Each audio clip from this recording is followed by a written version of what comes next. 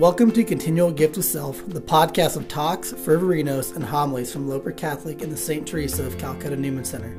You can learn more about St. Teresa's and the Lord's work on the college campuses in Kearney, Nebraska by connecting with us on our website, lopercatholic.org, as well as our Facebook and Instagram pages with the handle @LoperCatholic. With all that out of the way, enjoy this installment of Continual Gift of Self, and please pray for us. God bless.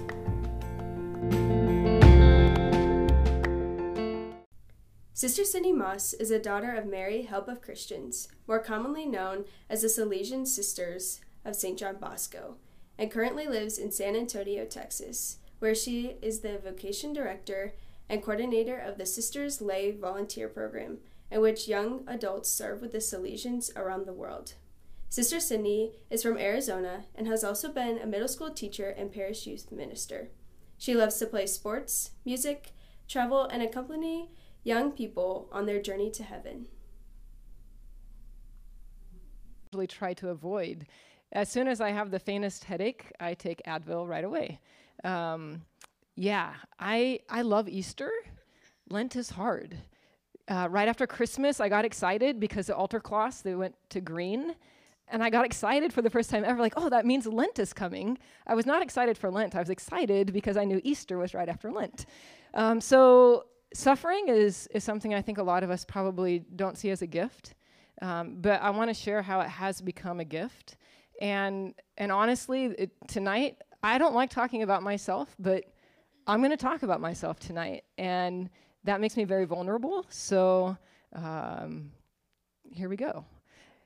The gift of suffering, actually, I think of it that way a large part because of a quote from your patroness. St. Teresa, St. Mother Teresa of Calcutta, this is one of my favorite quotes of hers. Pain, sorrow, suffering are but the kiss of Jesus, a sign that you have come so close to him that he can kiss you. Pain, sorrow, and suffering are a sign you have come so close to Jesus that he can kiss you.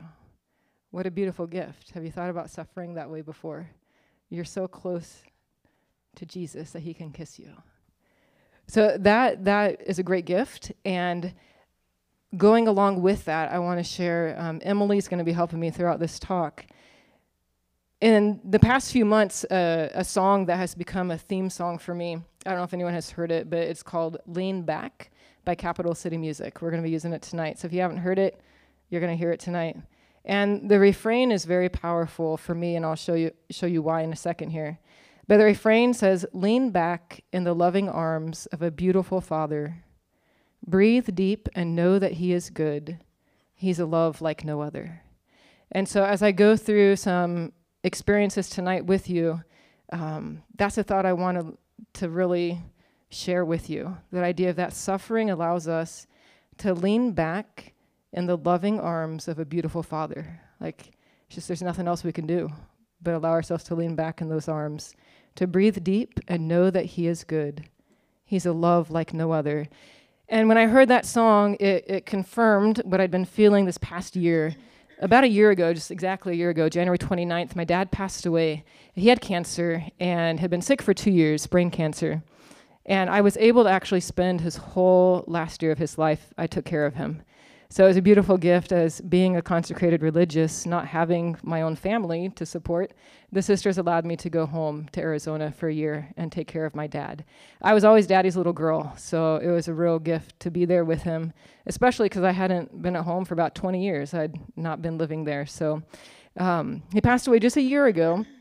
And after he passed away and looking through pictures, I found this picture. And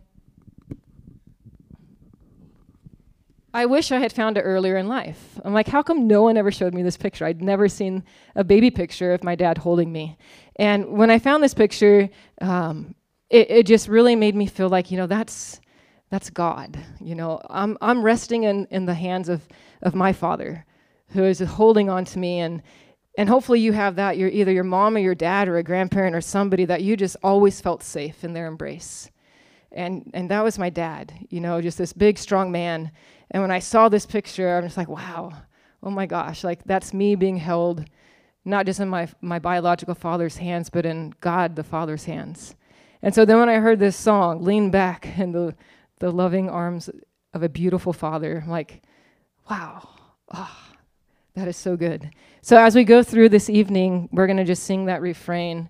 And if you don't know it, hopefully by the end, you'll know the refrain. Go ahead, Emily.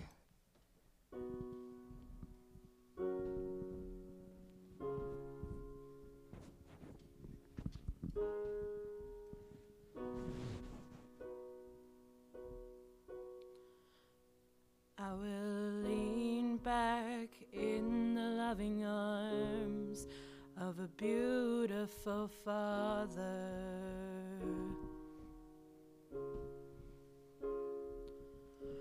Breathe deep and know that He is good. He's a love like no other.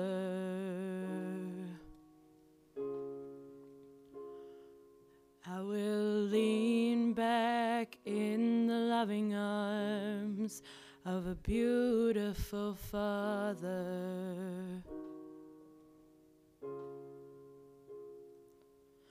Breathe deep and know that He is good.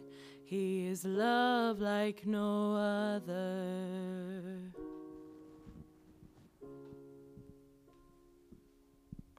So as we go through this evening, that's what my invitation is for you, is that in those moments of suffering, pain, sorrow, whatever it may be, we can just lean back and know that our loving Father is holding us, is embracing us.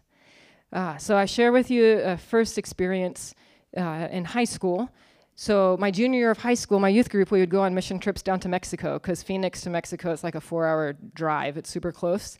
And so my junior year was the first time we went down there, and it changed my life. It opened my eyes to just see the reality of how the rest of the world lives, and gave me this great desire in my heart, like, this is what I want to do. These kids like had nothing, but they were so happy. I'm like, I want that. I want that happiness.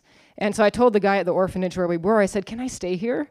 And he said, well, you need to go to college and then come back and see me. I'm like, oh, because that was like 6 years away. So anyway, senior year, we went back to the same place, and another very powerful experience, but for a very different reason. We had been traveling from an orphanage we were helping out at back to where we were staying. And we had like 6 minivans that we'd caravan down from Phoenix with. And so we were on this little 2-lane highway going back to where we were staying. And we were passing a car in front of us, the van I was in, and there's an oncoming car heading right at us. And so the guy driving swerves at the last minute, so we avoid a head-on collision. But the car lost control. And so we rolled several times. A few of the people were pretty seriously injured, and one of the young men he died on the scene. He was one of the youth leaders. He was 25 years old. And so I remember sitting there, I was in the front passenger seat, and just asking. Literally, I said out loud, like, am I going to die? And it was really my first experience of like something traumatic, like losing someone. I'd known a few people who had passed away, but never super close. So it was really hard. That was my senior year of high school, spring break. So imagine the rest of senior year of high school, all those activities. It was just, everything was a blur. And so what I want to share with you, though, the blessing from this experience is the power of community. The summer after my senior year of high school was the best summer of my life, because there was a group of us who none of us were working, and we would just go to mass at 8 o'clock in the morning, hang out outside of the church for like an hour afterwards, and figure out like, okay, whose house are we going to today, and to hang out. That's all we did that whole summer, was hang out, and it was just amazing. And it was because that's what we needed for that healing, because we had experienced such a tragedy and traumatic loss, and just asking like, God, but why? Why did this happen? You know, we were doing something good.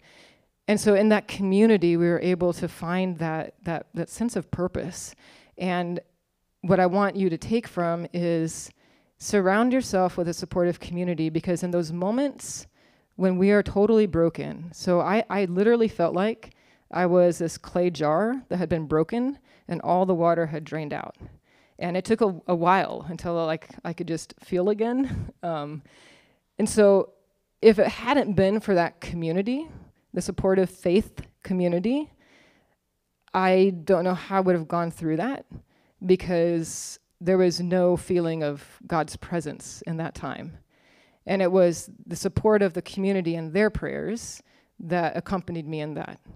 So make sure to always have that supportive community, because there are going to be times, and maybe it's not something extremely tragic or traumatic like that.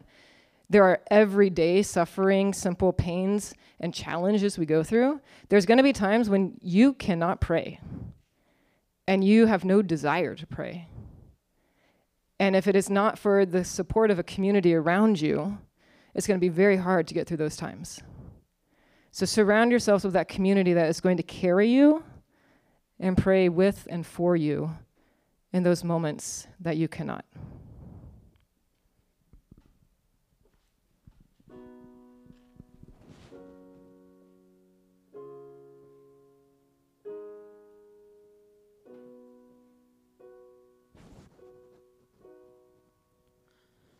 I will lean back in the loving arms of a beautiful Father.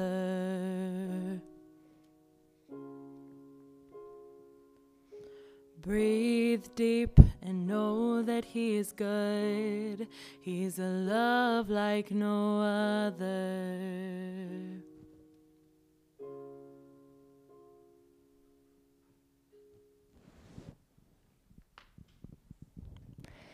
So sometimes there's going to be experiences that cause us suffering that are brought on from an outside influence, and sometimes they come from our own doing. So something like an accident or sickness, we have no control over that. But then there's times in our lives where we make decisions that do bring us much pain and suffering. And so fast forward, to college, very normal college experience. I went to Arizona State University, go Sun Devils. Huge secular institute, probably like 70,000 students. But it was in my hometown, and I had a full ride scholarship, so why not? So it was good. I had a very good experience. I loved college. Actually, I loved college. High school, could have finished that a few years early. But college was a great experience. So I hope you guys are all loving college also.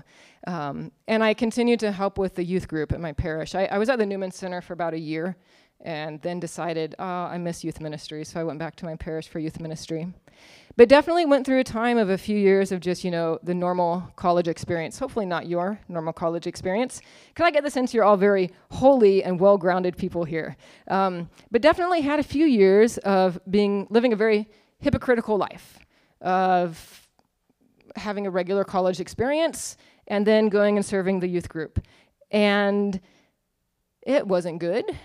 I don't regret anything. It wasn't a holy, pure time of life, but it was a good experience of growth, let's just put it that way. But it took a very long time to see that growth. And so what I want to invite you to is, in those moments when suffering and sorrow is brought upon us because of our own sinful decisions, don't stay there. It is so easy to stay in the tomb of sadness and despair. It's so easy. It's so easy to throw a pity party for ourselves. Woe is me. Why did this happen? Why did I do this? The only person joining that party with you is the devil, and he's celebrating with you. Yes, feel that way. Yeah, you're a terrible person. You made a mistake. Jesus does not want us to stay in that tomb of darkness and despair and pain and suffering because of the decisions we have made. No. Jesus is ready, as that loving Father embraced the prodigal son who came running home. That's Jesus. So when you find yourself in those moments of darkness, of pain and sorrow because of your own life decisions, and hopefully, like I said, none of you have made life decisions as such, but you might someday, don't stay in that, because Jesus does not want you to stay in the tomb. I know that we're in Lent and we cannot say the A word, but as you already know, we are an Easter people, and Alleluia is our song. So even in the midst of Lent, that's what we're preparing for. How many days is Lent? And how many days is Easter? See, we're an Easter people. That's amazing. So Jesus does not want us to stay in the tomb. He rose from the dead, he conquered death, and he gives us new life. So when you find yourself in those moments, leave the tomb and fall into those loving arms of our beautiful Father.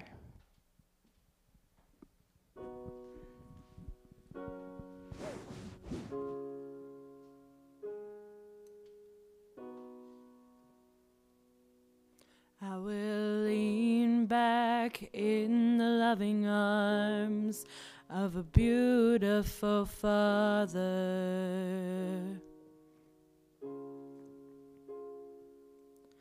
Breathe deep and know that He is good.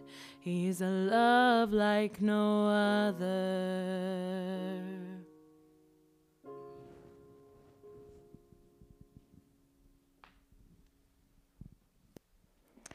And the third story I want to share is fast forward after college, and I did a AmeriCorps program. I don't know if anyone's familiar with AmeriCorps, but it's a program where you can serve with different nonprofits, and they give you an educational stipend to be able to either pay off school loans or to pay for school in the future.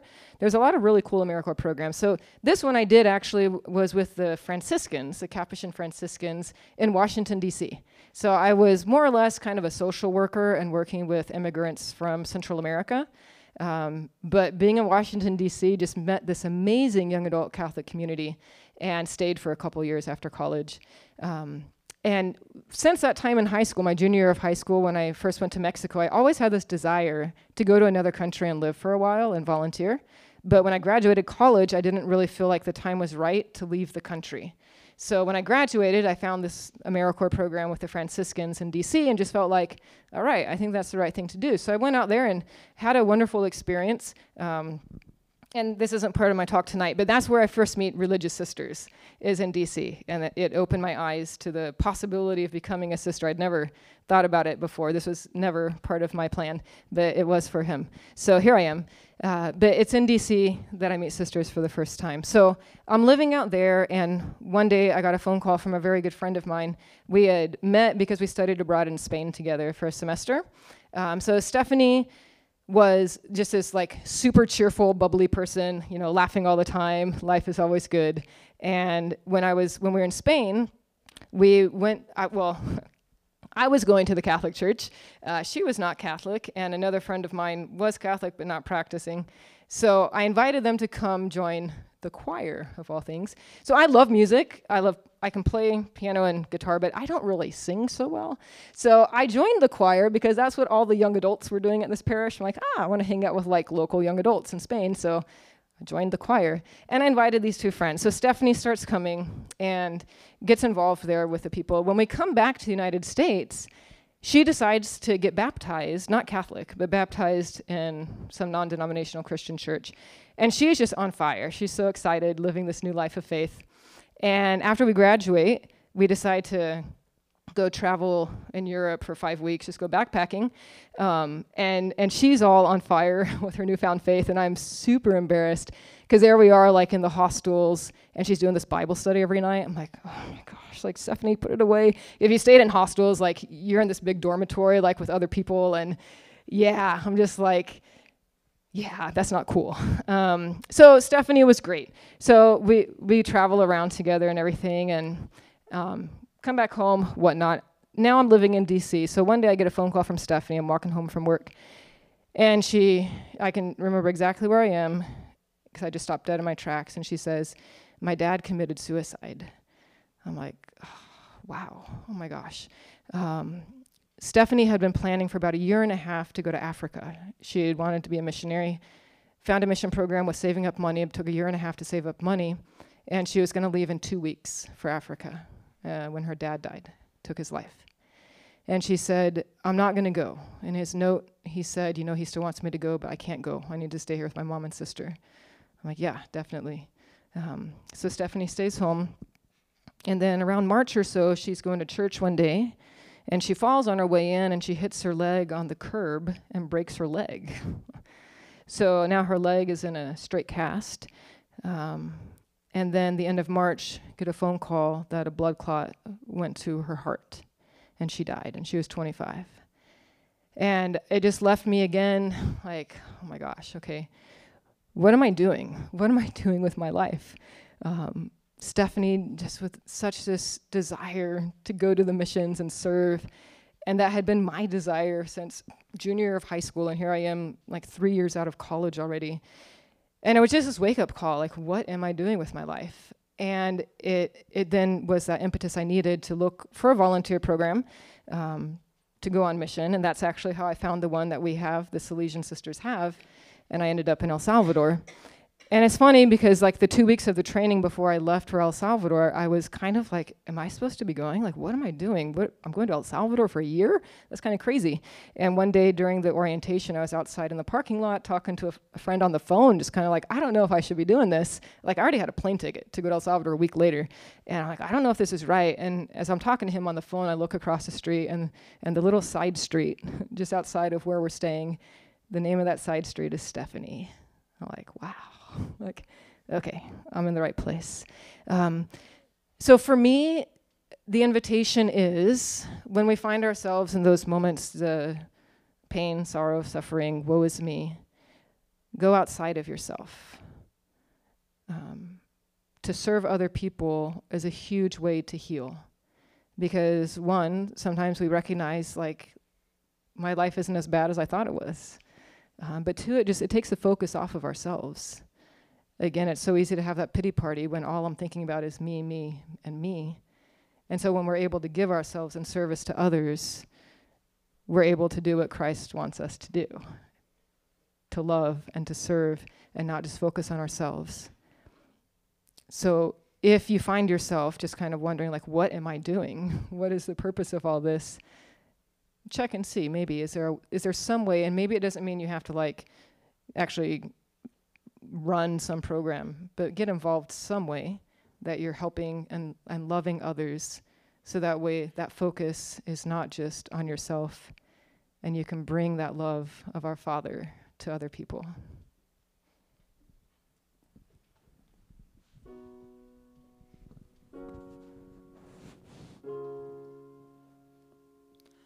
I will lean back in the loving arms of a beautiful Father.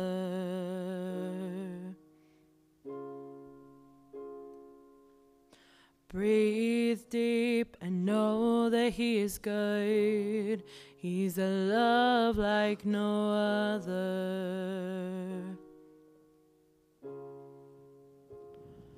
I will lean back in the loving arms of a beautiful Father.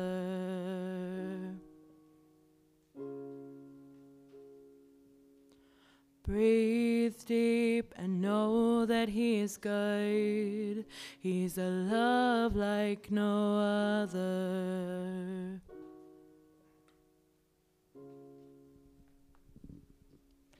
So to wrap things up, just why is suffering a gift? Because it allows us to be kissed by Jesus. It allows us to rest in the arms of Christ. That sometimes is when we're stripped of everything else. Like, that's when we can allow ourselves to just really depend on God and be held and carried by Him.